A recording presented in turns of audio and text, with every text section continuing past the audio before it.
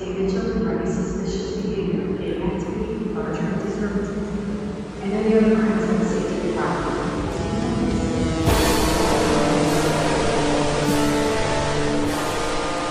I don't know anything about the internet. I'm not on that place. You know what I'm actually doing right now is like unironically I'm paying my power bill.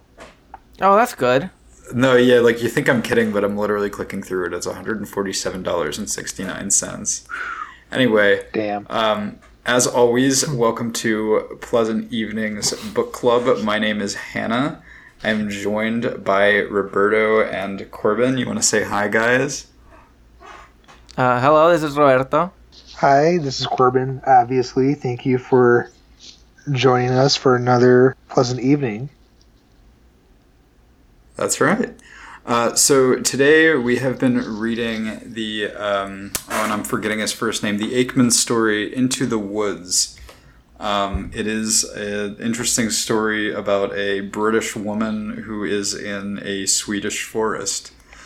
That's very heavily hit upon. Yeah, that's like, not much happens. That's definitely one of the main things that happens.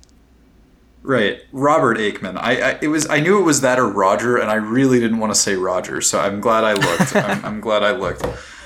I thought Roger but yeah. is Robert. What? Yeah, do you want to elaborate on that? You know, like Jack is John.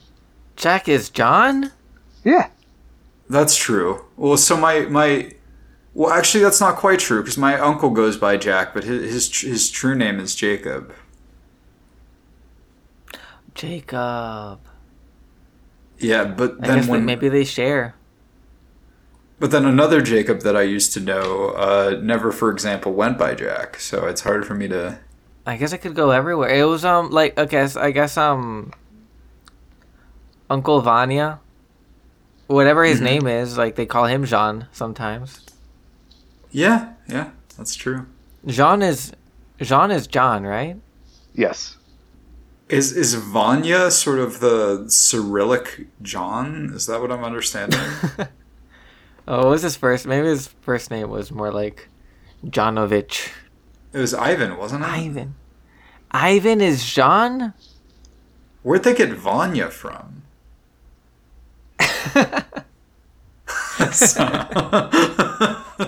We read this. We should know.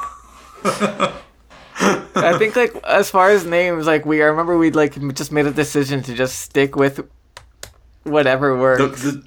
Right, the one that's, like, the most commonly used. I think was our line. Anyway, I think it was... Roberto's going to generally take a crack in the summary, but we're all going to weigh in a bit because it's full of twists and turns, just like the paths in the forests of Sweden, evidently. So there's that. Yeah, it's beautiful. You want to get started? Yeah. I think we're about there. All right. Yeah, so like part of it is that like this is a story where like not a lot happens, but it feels like there's like are a lot of important details or clues. I think there's like a thing with like any Robert Aickman story, trying to retell it is like trying to tell someone about a dream you had, and you just know you're getting some details wrong. Like, no, it was like when it happened, it was very important. It's something about his prose too. I was kind of like, it took me actually a minute to adapt to that. I don't want to like cut you off, but yeah, I think that's worth mentioning. He'll like phrase things like, and like he'll do like double negatives and like these like nested clauses and parenthetical statements. Yeah, and he'll always take the long way to get to describe anything. And he'll make kind of obscure references and leave you on your own. Like, there's like a lot of untranslated Swedish in this, just single words. And he's like, well, yeah, figure it out. There's no footnotes, at least in my copy. I don't know about your guys's, but no, not for me. So you're just kind of like, I'm looking up all these words and concepts, and well, yeah, I'll let you continue. I was gonna say something I was thinking. No, I think it's great to start with the sort of flavor that like the story has in his use of language. He'll like make a obscure reference, or he'll like kind of just like imply an observation about something and just be like, she did this as people who are nervous on Tuesdays typically do. Like, just like, like very specific kind of Right. observations about people.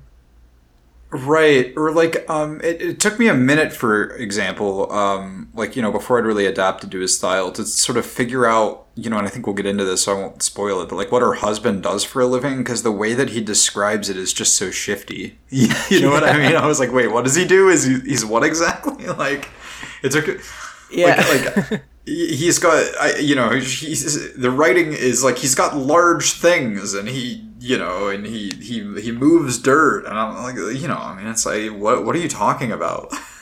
But, Yeah. And he's like, well, yeah, he's like, not like Marx or Hitler. So, okay, so it's not either of those. Okay. okay, that narrows it down. Seems very Oh, Victorian era way of speaking, I guess. yeah, it's definitely maybe a very British thing. Right. It definitely adds to that dreamy quality. Like, I feel like I'm in sort of this fairy world from minute one. Like, from the second like you set foot into the story, you're sort of like you're on magical ground just because everything's described so fancifully. Yeah. Yeah, like I guess like it starts like so that's like where it's tough to like make a. I'm not just I am stalling, I guess. But he doesn't start telling the story. He like first just makes an observation about there being magical places. Right, he does. I forgot about that actually. Then they go. So like the story, I guess I'm gonna kind of run through it. If there's any details I'm missing or getting wrong, feel free to stop me. Our main character is Margaret Sawyer. People tend to call her Molly, even though she actually doesn't like that. Which I guess is like a bit of foreshadowing, or just like a little bit of like flavor, getting into the idea of like how maybe she isn't fully comfortable in like the life that she's living. Margaret Sawyer and her husband Harry are in Sweden. They're in this small town called Sovestad, somewhere off of Stockholm, because her husband is working there building a road.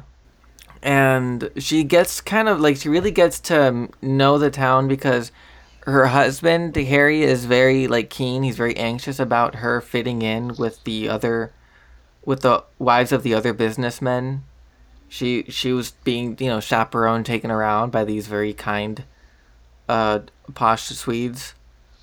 And when they're going on this trip, they drive past this they go up a mountain, and in the woods they see an out of the way kind of a hotel.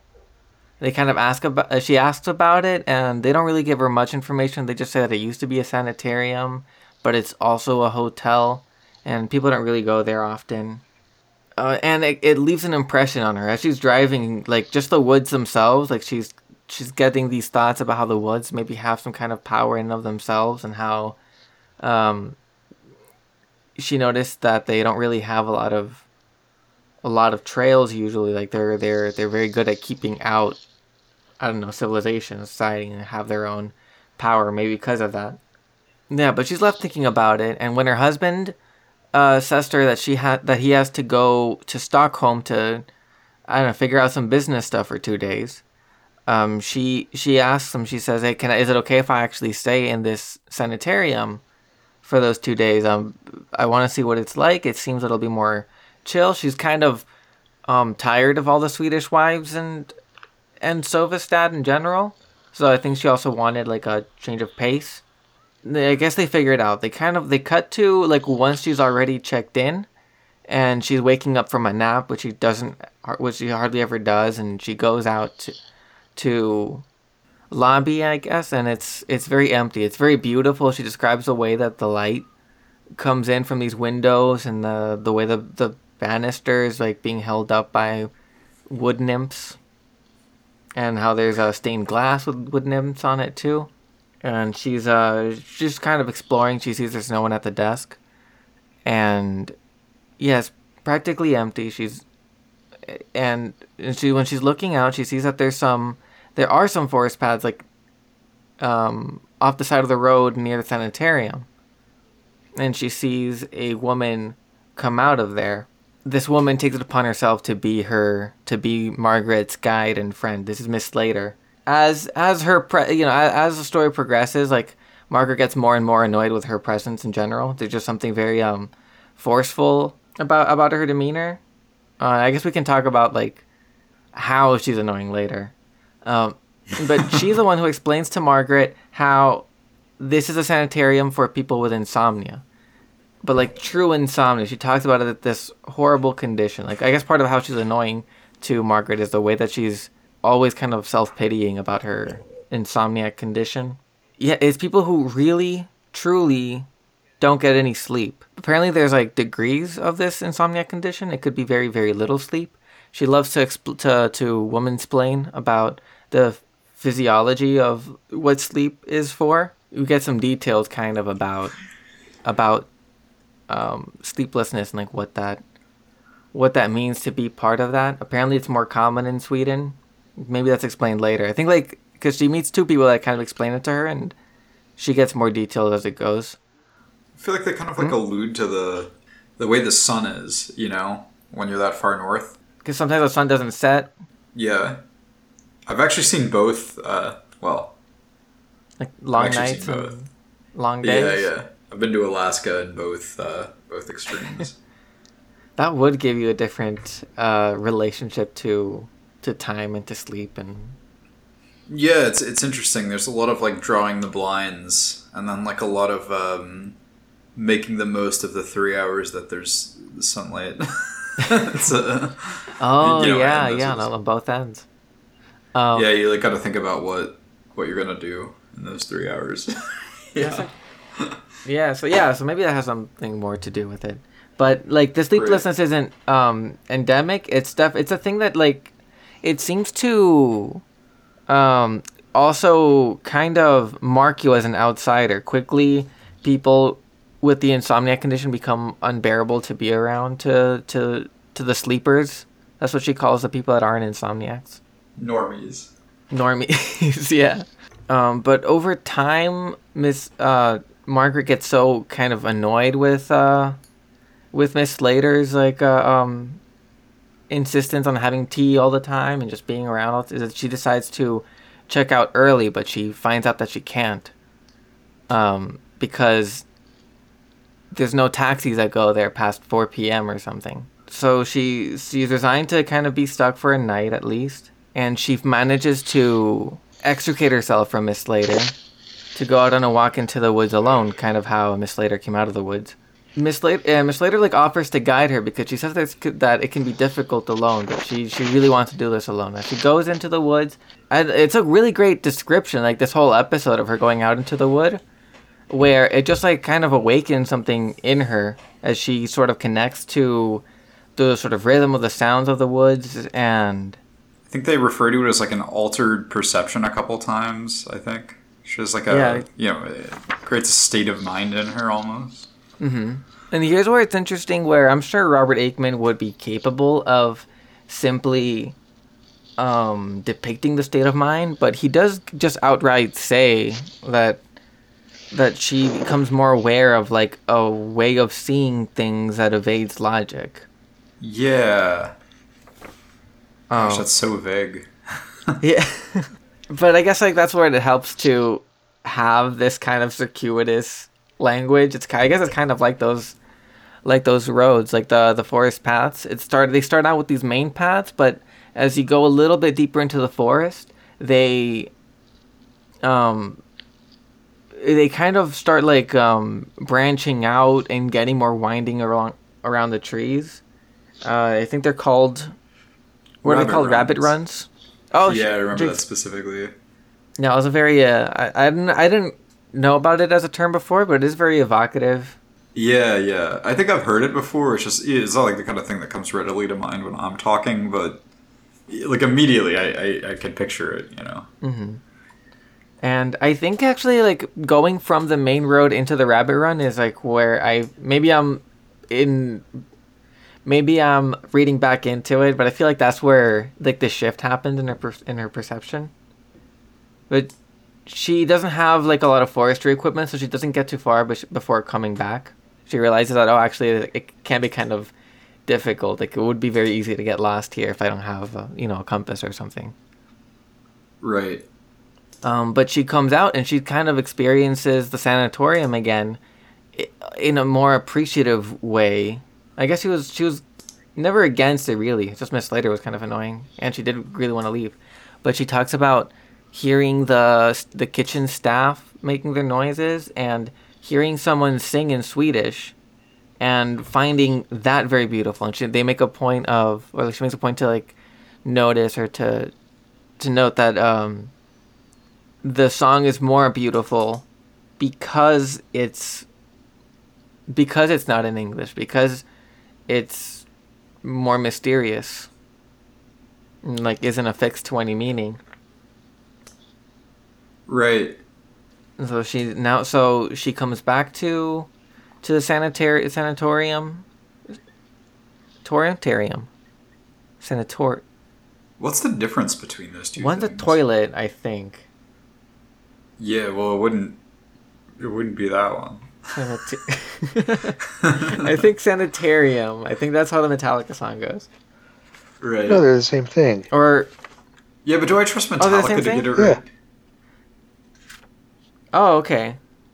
Isn't one a toilet? Same difference. Shut up. Oh, that's what you're saying. Oh, I guess like instead of calling it that, they should call it like it does have a name. The Kurhus. The Kurhus. The Kurhus. Car house. It's called the full name. Ironically enough, is named after someone who slept for 200 years. The full name is a Jalimachus. Jalimachus. Yabilicus. Yeah. Yambilicus. There was like a whole little myth about him, wasn't there? I meant to look that up and see if it was from like real mythology, but I never did. I think it is. Yeah. Miss Slater explains that the story is retold in Gibbon's Decline and Fall of the Roman Empire. She's also like, I guess this is the first sign that she's annoying. I found the bit. Iamblichus was the one among the 7 sleepers who, after they had slept for 2 centuries, went down into town in order to buy food, tendered the absolute coins, and found himself arrested. "Don't you remember your Gibbon?" inquired Mrs. Slater, even more unexpectedly. "You mean the Decline and Fall? I'm afraid I've never had time for it." And Mrs. Slater gazed at her. "It's different here. But I knew about Iamblichus before I came here. He's the..." Okay, not so annoying. I guess like when she just asked, "Don't you remember your Gibbon?" just feels so like pompous to me. Right, I can't even imagine. Who the fuck is Gibbon?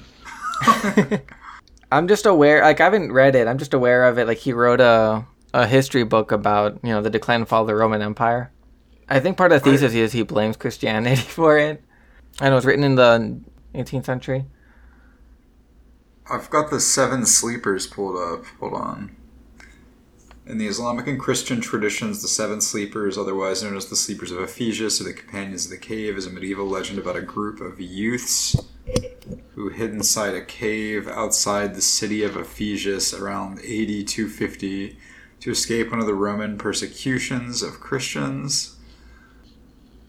Various schools of Christianity about the resurrection of the body in the day of judgment and life after death. A landowner decided to open up the sealed mouth of the cave, thinking to use it as a cattle pen.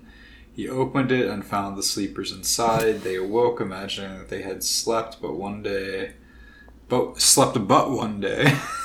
sent one of their numbers to Ephesus, to buy food with instructions to be careful. Upon arriving in the city, the person was astounded to find buildings and with crosses attached. The townspeople, for their part, were astounded to find a man trying to spend old coins. The bishop was summoned to interview the sleepers. They told him their miracle story and died praising God. The various lives of the 7 sleepers in Greek are listed and in other non-languages at BHO. Okay, so it's a real thing from mythology. It's from Christian lore. Man, Christian lore used to get so much more freaky. What a night, what a time. Oh yeah. It was like Dark Souls, but they didn't even know it was dark. They were like, this is just what life is. It was like it's just tougher. Right. Yeah, it's kind of weird that they call this place for insomniacs. They named it after the guy who slept for 200 years. Just feels like rubbing it in. Right.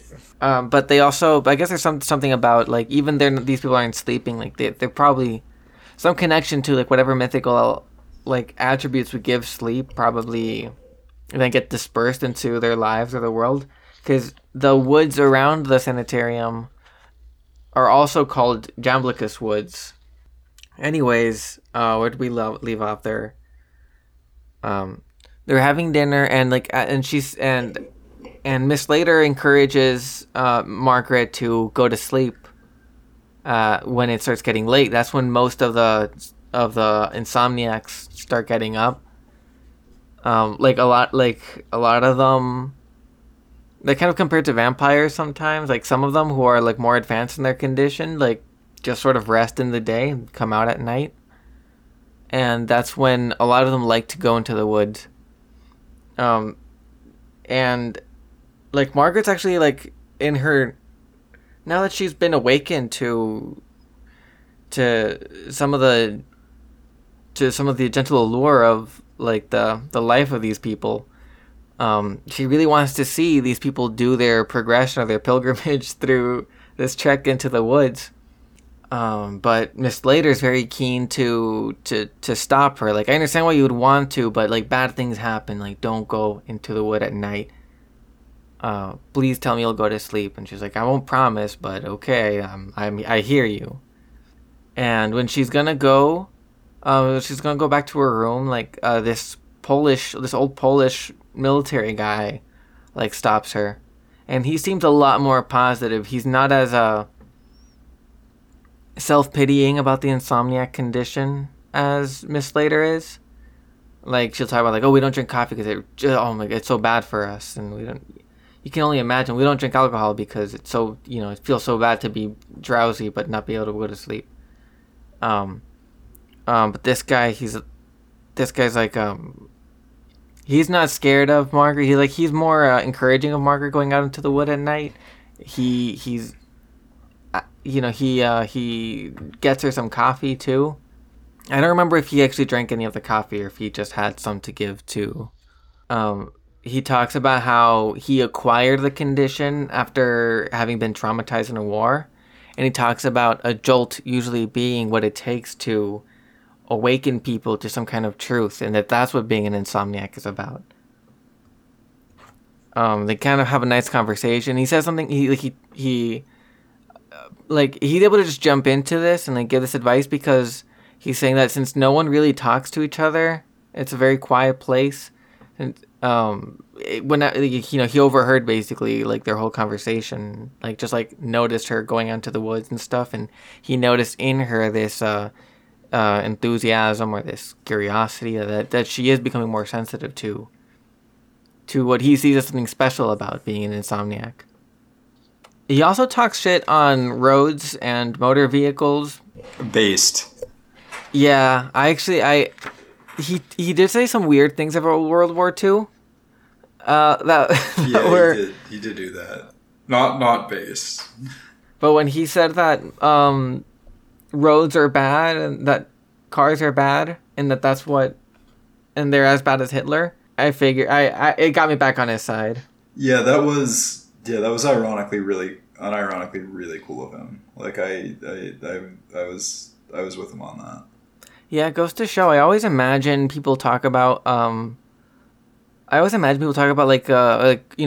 and and roads eating up our urban infrastructure as like a sort of oopsie where it's just so convenient, and before we knew it everything became strip malls and heat and alienation. But Yeah. it goes to show that like where it was being built, like there were people who knew. Like I don't like Aickman. Like the story might have been from the 60s or 70s, so I guess like further into modernization. Oh my gosh, even Vanya. Yeah, true, right? Yeah, all that stuff about about destruction of the environment and like the cheapening of modern life. Right, we've always had this like ugly relationship with Like just industrialization and its effect on the world around us. Right. Right, like we use like Luddite as a bad term, but it turns out that like they were actually like a fairly well organized group that had a lot of like good points about what the machines were doing, and it wasn't just like fear of technology. Right. Yeah, God. I mean, it's tough not to like go into these things because I don't know. Part of the experience of reading the book is sort of like sitting in a page, and then if a detail kind of hits you, sort of like sitting in that for a while, and it is just people saying opinions to each other. Right. Yeah, but getting back into the story, she's emboldened by the Polish guy's advice to try to go out at night. There's also another thing that happens where earlier in the day she had, this is the part where this is how it is like trying to describe a dream. Oh, also this happened, it was important. Nothing happens with it, but she notices like there's this like there's this young blonde girl that like she notices walking down the stairs one time, who had these like very like blank blue eyes, and she sees her again at night, and she's wearing a much more like before she was dressed like very plain, like in a way that just like obscured all her body and everything, and then she sees her at night again when she's she's gonna go out into the wood. And she's wearing like was like a skin tight black fabric. She's kind of done up more, I guess. But as she sees her, yeah, this woman like looks back at Margaret for the first time. She said, instead of just having a blank expression, and Margaret swears she sees a little smile. And she like thinks back to her later. But anyway, she goes out at night, and she just, for the first thing she realizes is like we get some exposition about how cold it is and how dark it is. Like she's like stumbling through chairs to get to her old wooden path, and as she gets into like deeper into the wood, she basically she compares the feeling to being like inside of a block of ice. She goes from shivering and chattering teeth to complete stillness. Like I guess she kind of makes peace with it. She does a little progress, but as she goes, she gets like kind of scared about like getting lost because it is so dark.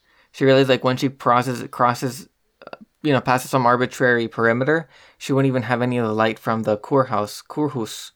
She also expresses or like gets this fear of running into any of the real insomniacs. But for whatever reason, she chickens out, and she kind of like carries this shame with her. She goes back to her room she thinks about going back into the wood, but she doesn't. She just sort of takes a warm shower, goes to bed, and the next morning leaves the Kurhus trying to avoid everyone. She wonders whether she'd be more ashamed to speak to see Miss Slater or to see the Polish man, because I guess she did like not really live up to either of their expectations. Right.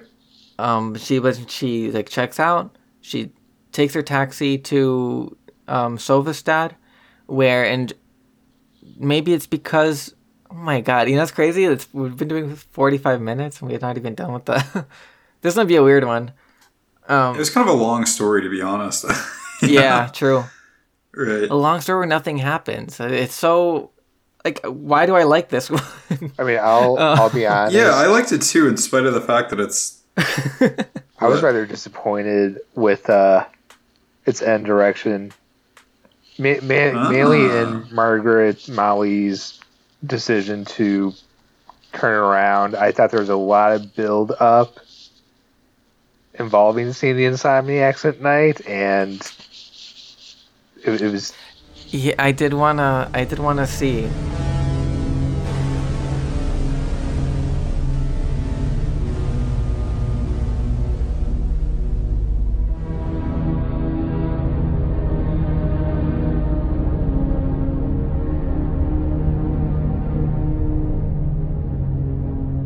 Yeah, but I guess we can discuss. Like, I guess like let's go into what happens when she turns around. Like she's back in town, and she attributes it to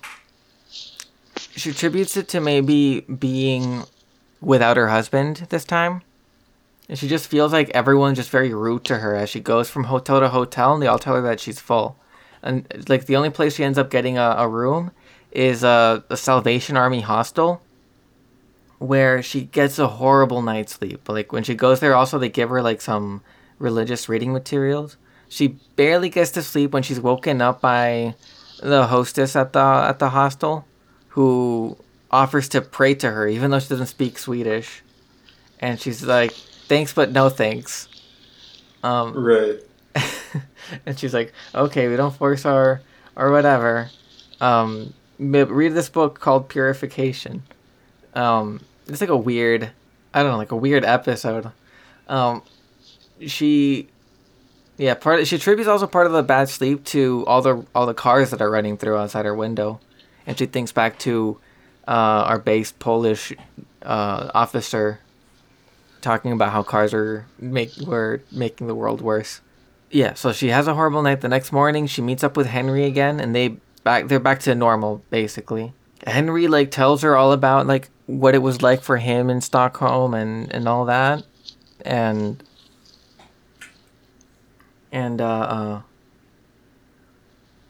Margaret just kind of lists, like she doesn't really share about like what her experience was at the sanitarium.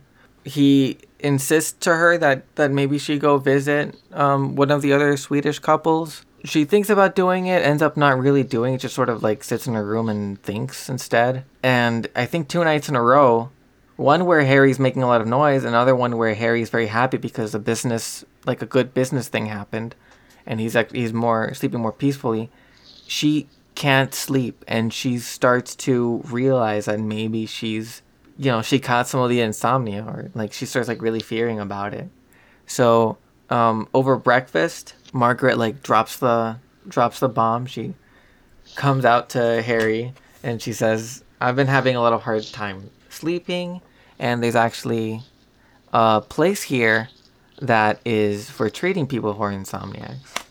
I kind of want to like find the last pages, because especially like where like maybe like the specifics of the language kind of matter. Right. But they don't go in, they don't have the whole conversation. They just say that it felt like a breakup or something. Like it just like it was like it was an argument. It took them like really talking it out for her to get what she wants, to be able to stay in this place. Yeah. Yeah. I'll just read the last bit, and I think we'll like leave it there for this protracted summary. Right. The argument took every bit as long as she had expected, but Margaret was developing new resources now, even though she had little idea of what they were. "I'll let you know immediately I get out of the wood," she promised. "It's one of those things you have to live through until you emerge the other side." And that's how it ends. Yeah, that's... I don't know. I don't know. It's an ending. Well, I guess let's start with Corbin. What was let's talk a little bit about your point of dissension with this. What's your... the issue.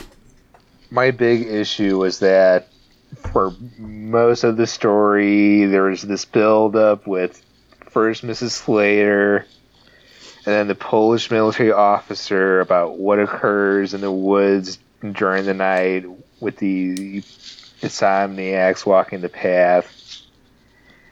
And for how belabored or how much build up it felt like was happening with it, that resolution for that specific scene of her just kind of standing in the cold for a bit.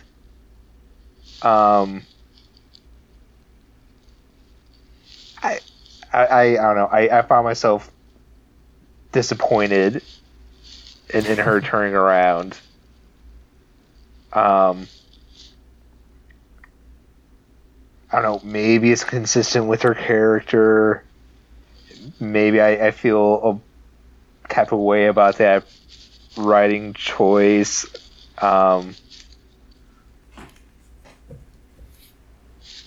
Maybe a little non-committal or something. Yeah, it's just too restrained. I guess was my first impression of it.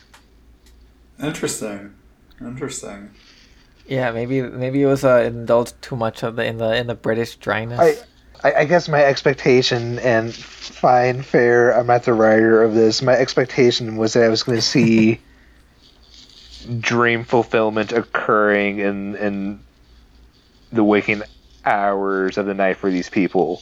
Yeah, I have, if you want to go first hand, I have a thing, I'm just going to put this out, but I'm just going to say this as, like, not what I intend to say. If I ever sound like I'm close to this, I think the cop-out response to that would be, oh, but what could live up to the expectation, leave things mysterious.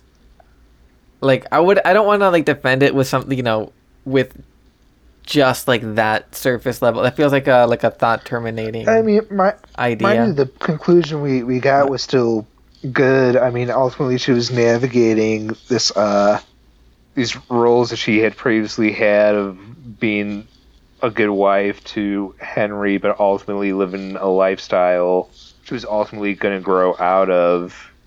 I mean, that occurred. So I mean, there's some satisfaction there. Yeah, like there's some story in terms of, like, just her emotional journey. I think that's like most of it. I actually think we're supposed to derive more meaning from that than from her actual decision to go back. There's one thing I kind of picked up on that I didn't think was, like, super on the surface, but what do we think about the way that she dresses throughout this? Okay, so the first thing I thought of there was her insistence on, like, hiking gear and not wanting to dress up. No, right. So that's, she buys that whole hiking outfit, etc. It's all swagged out, you know what I mean? and that's because, again, she's been wearing these moderate to high-end British lady dresses, I guess. I'm imagining floral patterns, right? Yeah, he implies, like, he says, like, that even hiking, for some reason, like, she felt pressure to wear, like, just short of, what is it, cocktail time shoes? Like, sounds like probably, like, something with a bit of heel, which would be horrible for hiking. Yeah, and this is by her husband, right? So when she goes to this car house, right? Car house. When she goes to the car house, yes. She brings her swagged out hiking gear with her, right? And at one point, she sort of, like, talks herself out of wearing it. I believe it's around the time that she, decides to meet with Mrs. Slater for tea, right? Yeah, because Miss Slater wants her to dress up, or, like, offers to lend her frock. So it's important to note that that's what she's still wearing when she does set out to walk in the woods, and they make a mention of that. There's, like, a thing where they talk about how she, like, has sort of wobbles on her heel, right? Yeah. I think that the reason she turns back is that she's still, in some way, like, unprepared to, like, transcend herself. And I mean, I actually think this, like, whole story is about her sort of actualization, right? Yeah, like, yeah. Because she like, there is a lot of language about, like, feeling the weight of other people's expectations. Right. Also, in terms of, like, when she's there, like, one of the things she's the most afraid of is running into one of the Nightwalkers or one of the Insomniacs. Right. Like, and that's purely a social anxiety thing, right? Like what could they do? Right. It didn't like, she really didn't feel she was in danger. I think we see in the two people she interacts with sort of like a like a parallel for, like, the angel and the devil on your shoulder, there's this British lady, of course, who wants her to sort of like maintain as many trappings as possible of her life and her marriage, you know? And then there's this like valiant war general, you know, with some maybe questionable ethical ideas that would have her, you know, drink the coffee and push out into this unknown. You know? True. Oh my, yeah, it's true. He gives her. It feels, now that you say it, it feels like I didn't even think about it. But she drank the coffee, and then after that, she can't sleep. Right. And I actually think the insomnia aspect of it has like little. I don't actually think it's much of a story about insomnia, in spite of all of the, you know, Mrs. Slater's, you know, insistence moaning and shit. Yeah, I think the insomnia is like sincerely a good thing here, because it's like her getting her like drive back, like her, you know, her groove, you know. Yeah, but like sure. like in all seriousness, her like actual restlessness, you know, like the part of her spirit that makes her like you know, I would say an artist, but I don't know what, you know, compels this woman. You know. No, my first thought would be to like, yeah, whatever an artist is, and you know, okay, right. So maybe it sounds better in German. I don't like the phrase so much, but you know, like Nietzsche has this idea about like living his life into an art. He says he, you know, write with his foot. I guess by mean like the trail he walks. Oh, right. I kind of do like that actually, but anyway. I like the visual, but I don't know, something about like I just like when it makes me think of literally writing with your foot, which I think is like where it falls. That's like, fair. I guess it doesn't quite communicate it perfectly. I guess I know what he means, and because of that, I find the idea is very strong. Yeah, I think the disconnect, you know, it just makes it like, you know, gives you something to chuckle about there. But anyway, yeah, yeah. Anyway, mm-hmm.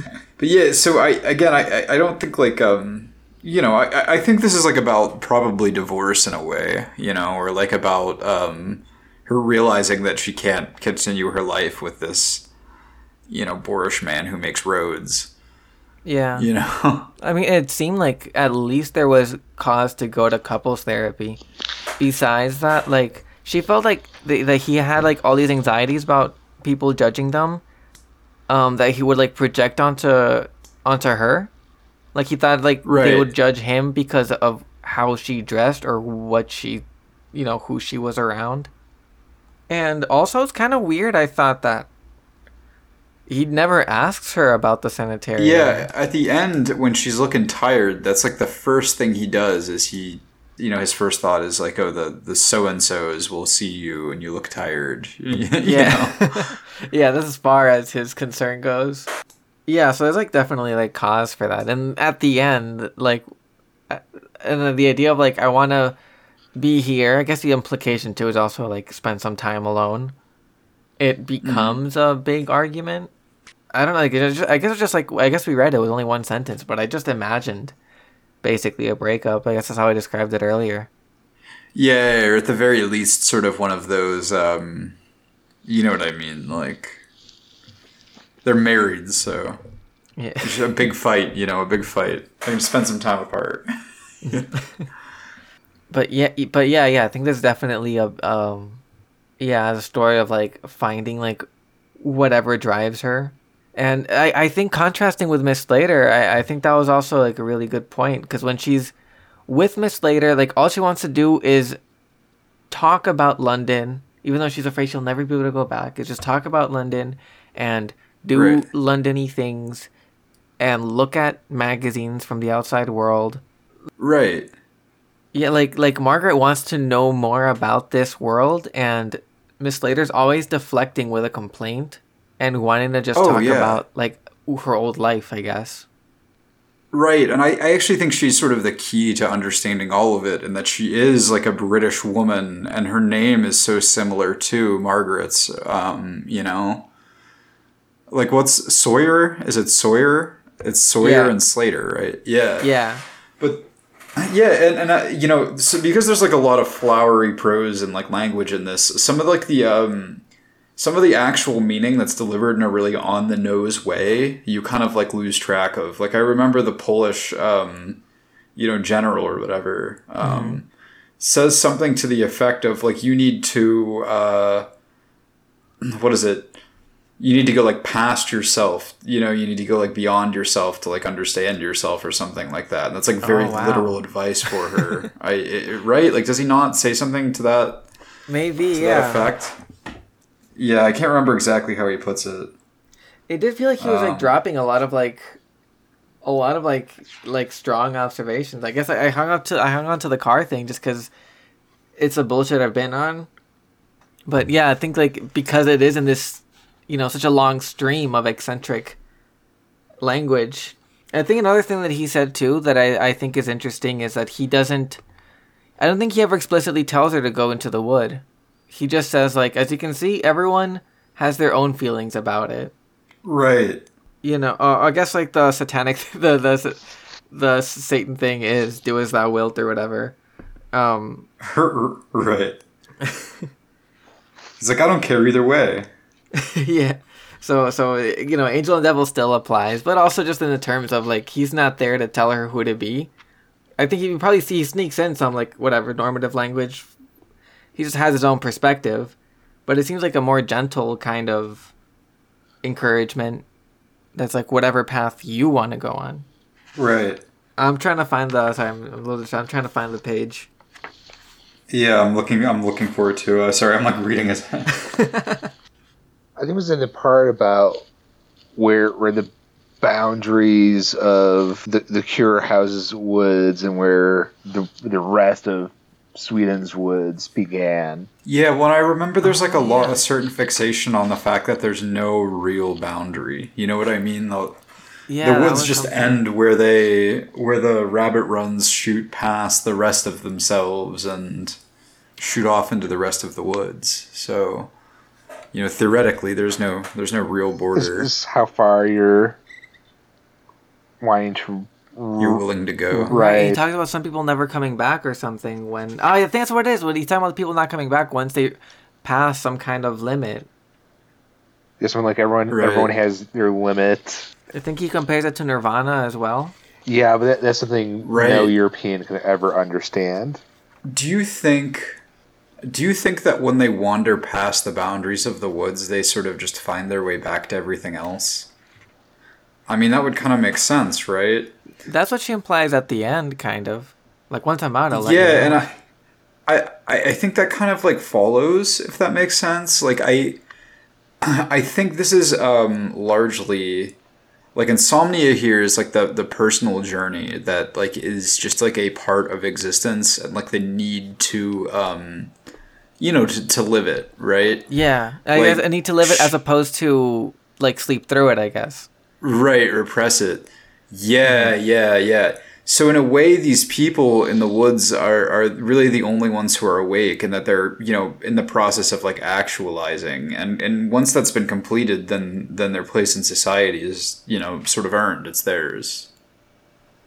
Yeah, and there's some, there's they talk about like modernization, kind of like taking things away, things feeling like they should be more convenient, but still like taking up all your time and attention anyways.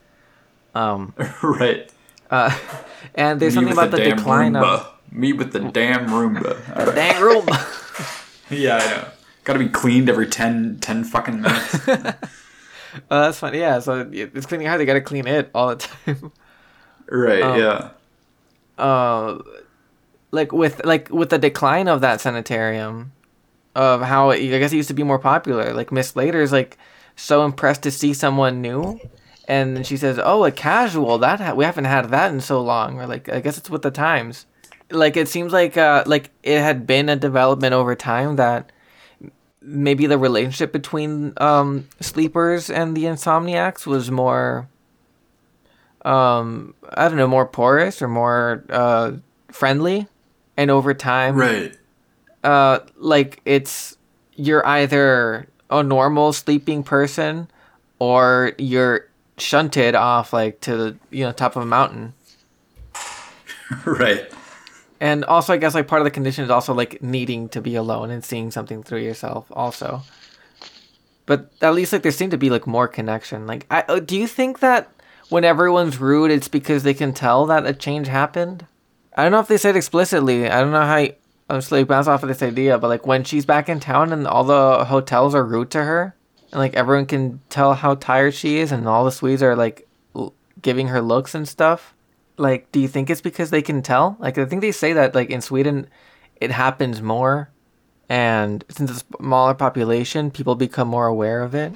I wondered that, or somehow they knew where the taxi was coming from. So they just like heard about like, oh, we got someone fraternizing with the insomniacs.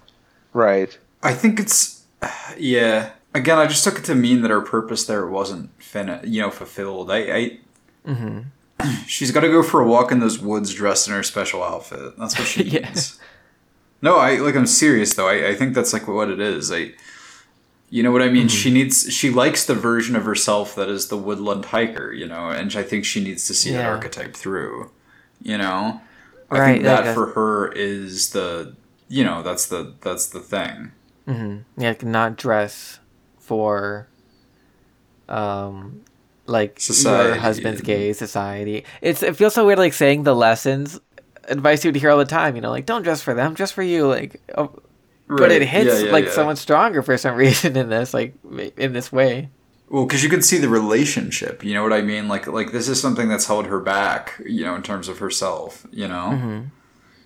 Like, usually when that's said, it's just like, it's like some girl is wearing too much makeup by her own free choice, And they're like, hey, you're beautiful no matter how much makeup you wear, but she chose to do that, so it's a moot point, but in this case, this person is sort of like living a life that they're not truthfully suited to, and that becomes evident, as we explore their character. Yeah, I call it as a joke, coming out as an insomniac when she's talking to right to us, but honest, like you could like that reading is there for sure. And there's parallels there, I think. One of the there's two books too. When she arrives at the Kurhaus, there's one presumably about insomnia, and there's another one that's Sappho by Daudet. Oh my god!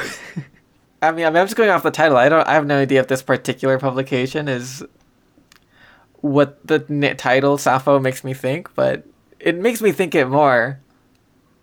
Yeah, I mean, I guess what I've noticed about I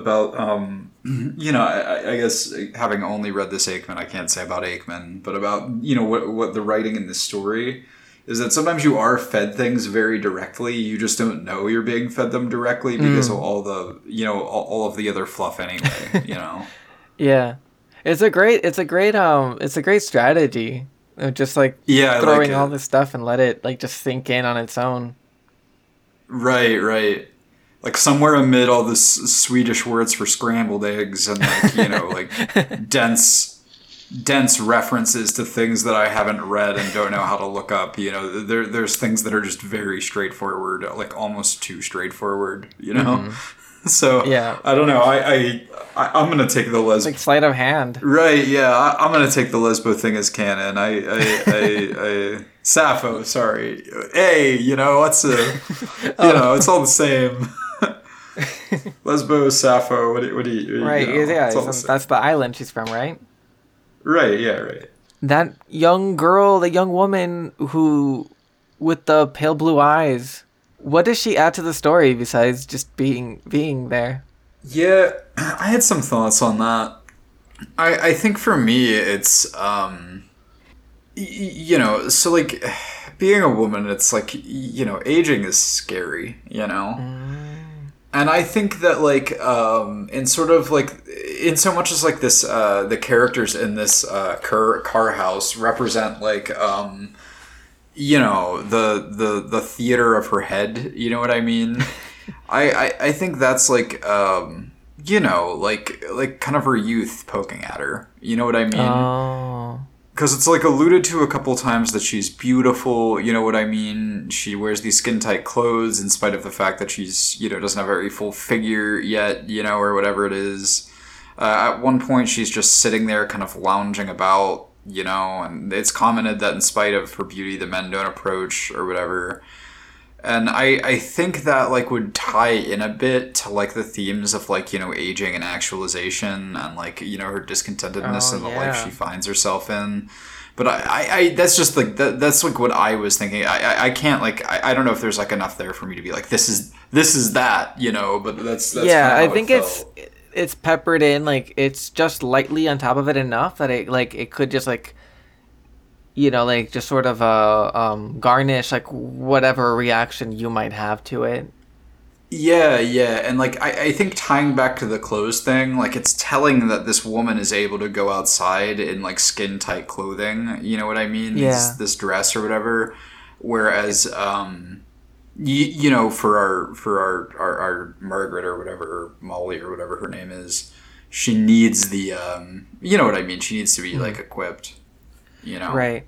And she does like even compare like how did that woman, like how did she manage like with what she was wearing? She seems like she'd be super comfortable. I wonder like how we're supposed to take that. I mean, I like if we're following like my version of that to like its end point, you know what I mean? Like you could just say that her needs have changed over time. You know, like the version of her that did wear pretty you know dresses in the UK. You know, just had like maybe different needs or like was in some way just more prepared for the life that, you know, was occurring at that point. Yeah, just like I'm wearing a pretty dress right now. Oh, anyway, that's all. That's all. And that's like what helped. That's part of. Right. That's what your equipment to go into the wood. Yeah. Right. Yeah. Exactly.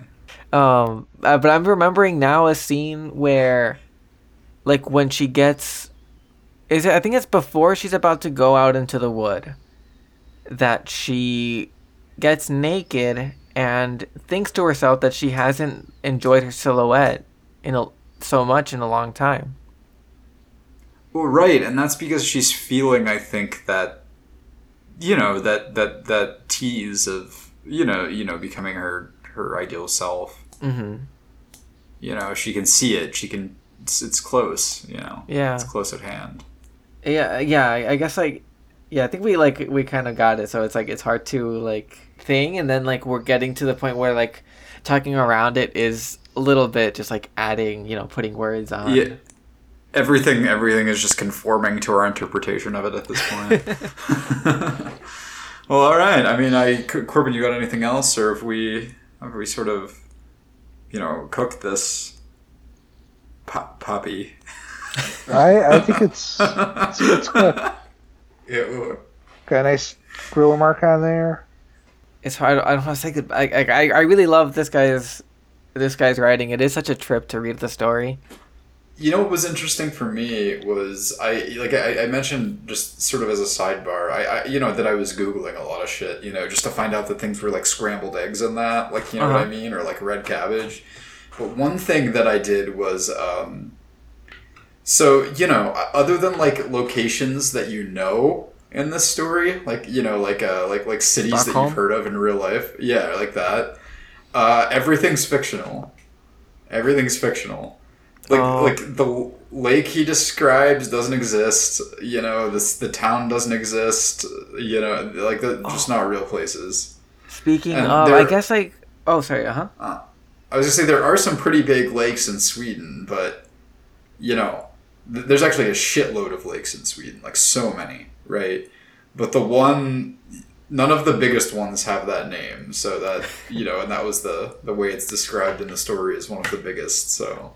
Yeah, they say it's one of the biggest lakes, and there's a cool description when they're driving in the mountain and she's looking down at the lake. The way she describes, because, okay, so we're talking like a lot about like discovering like yourself, but there's also this thing about mystery, right? Because like part of what she sees when she's in town is like the museums and stuff, and they say it's called Lake Orm because it's named after a snake, and they said that at first it was named after a snake that was in there, and how the depictions of the snake you know, changed with the culture, right? And sometimes it wasn't even a depiction of a snake, but just the horrible machine that they intended to catch the snake with. Right. But then she read somewhere that it wasn't named after the snake that was in it, but the name is because of the lake itself, which is snake-like. Oh. Because of its twists and turns. And, she's looking up at it, and she doesn't describe it as a snake. She describes it as more of an octopus. Like, she talks about their lake, like, kind of, like, having these long tendrils that would go around the town and stuff. Right. Which I think is, like, a very evocative image. But I think there's something there to, like, people's relationship to mystery. They look at this lake as this thing that's hiding a mystery. And at some point, it's an antagonistic relationship with that mystery. Or, a darkly obsessive one, at least. Yeah, well, I think some of that is her relationship with the woods, too, Yeah. Yeah, they're alluring and they're scary and... Right, because what would compel a sane woman to walk through the cold woods at night anyway, Yeah. Yeah, there's gotta be some kind of call. It's probably, and like the answer, of course, is that it's not something about the woods, but something about herself. Like, she's someone who needs a woods to go out into. Right. Freedom from her shithead husband. Yeah. On the subject of Sweden, I really want a blahage, from IKEA. A what? A blahage. What's that? It sounds like Google what it, Borat bro. would call a blowjob. Right, it is. No, oh wait, okay, so on the subject of Borat, there's this, like, apocryphal gospel, right? It's like a shred of, like, like a... Okay, I know this. Yeah, do you know what I'm about to say? Alright, Yeah, alright. no. So... It's called the Gospel of Jesus' Wife, right? And they call it that because it's such a fragment that there's no reason to call it anything else. And it literally just goes, and Jesus said to them, "My wife, ... And it's Jesus does Borat. That's so funny because, like, the theological implication of Jesus' wife is such a big deal, but because of Dude, how... fuck that. Right. Dude, fuck that. My wife. Yeah, my wife. Right. Speaking of how the modern world has, like, turned mysteries into banality. Right. Yeah, no, but you're right, though. It there's, of course, there's a pretty serious implication to, Jesus having a wife of any kind. But. More importantly, I would say more importantly, my wife. Right, more importantly, my wife. Dude, why do I think that's so funny? I never did watch the second Borat movie because it's like Amazon paywalled the fuck, Oh, yeah. I would love to see that somehow, some way. I mean, they got Rudy Giuliani committing sexual assaults. I mean, I live for it. I'm here. Yeah, just shy, but pretty much. Just shy. Yeah, just shy. Maybe edit that out so that we don't get sued by him. He was just adjusting his zipper, okay? That's what he said. That was his excuse later. Yeah, I guess, like, we cooked it, I guess, with the, but that's interesting with the lake. Also, like, the description of the town.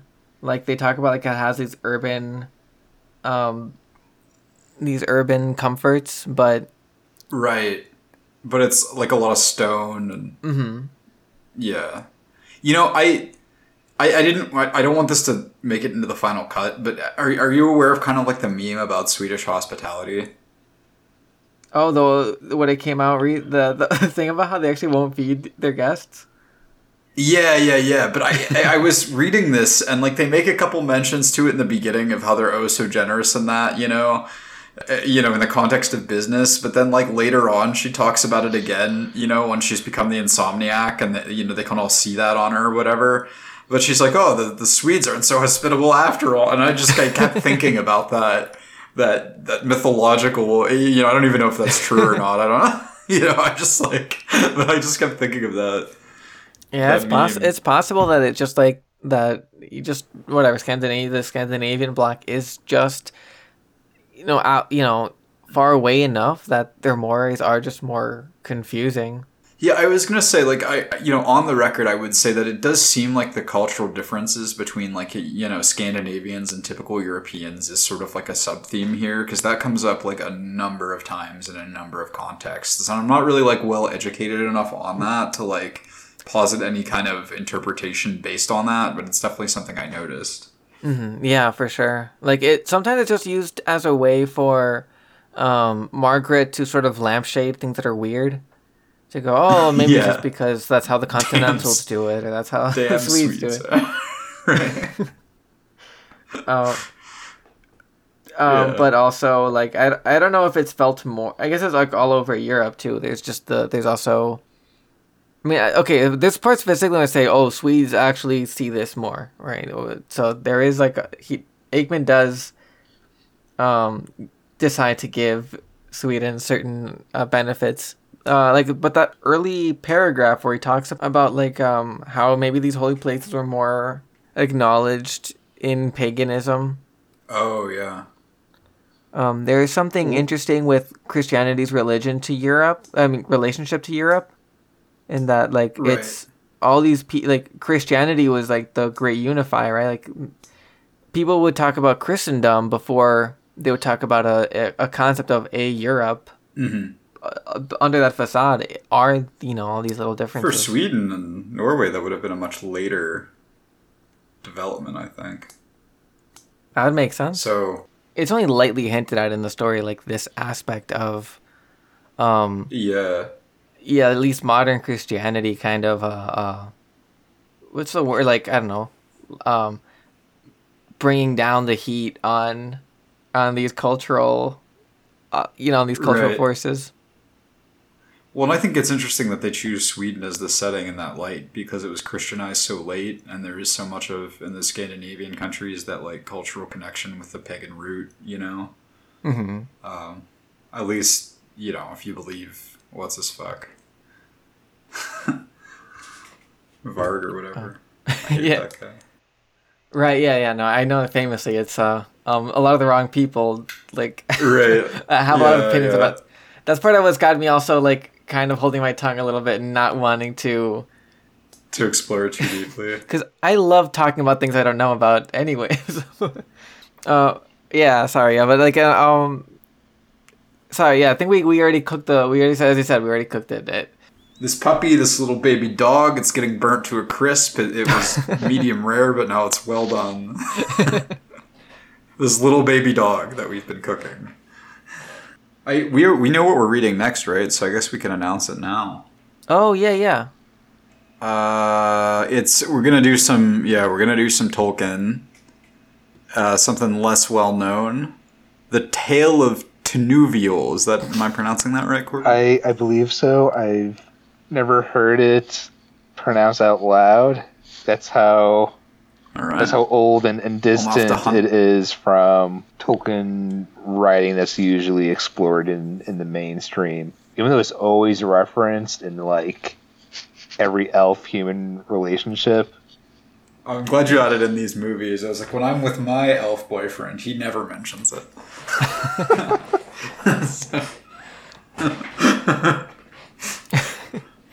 Anyway. I let him go off, but it's just to help me go to sleep. It's fun. It's cool. There's a giant evil cat, and I like it. Yeah. Sauron is a cat, and this is my understanding. So that should be interesting. I feel like I want to throw in if you liked this story by Robert Aickman. This is just out there. If you want to give the Hospice a read.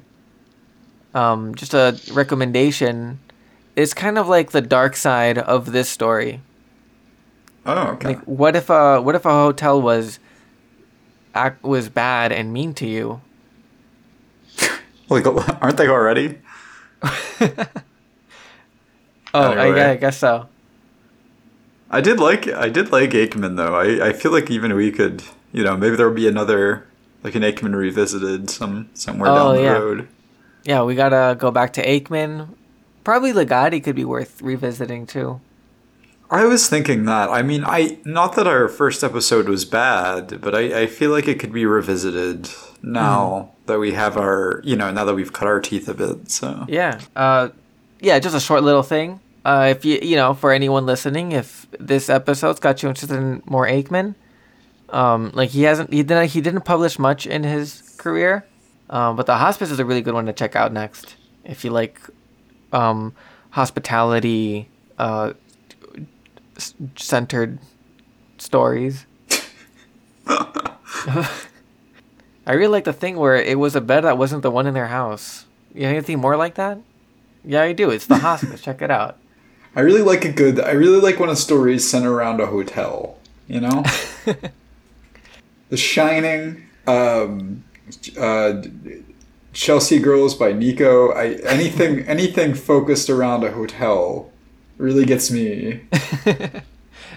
I've dipped into Sweet Life, Zack and Cody, and On Deck. Although purists don't like to include On Deck in the hotel canon, but it counts. That's foolish. That's foolish to me, and here's why. A cruise ship is a hotel at sea. It's a floating prison. Oh, here we go with the hotel at sea stuff again. Now this has become a 3-hour episode because we're gonna have to hash this out. It's Okay. all right. Like, comment, subscribe, any.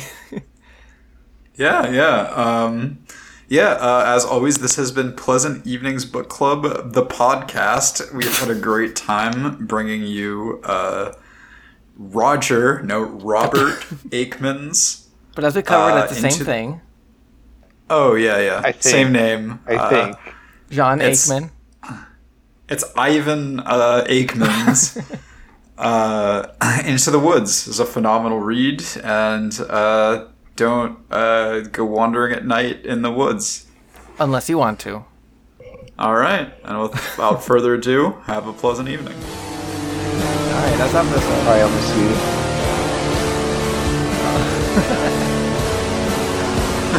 That's the name.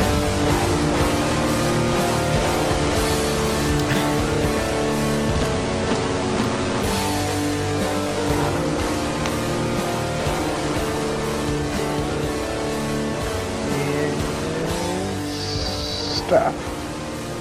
No, wait, did it stop?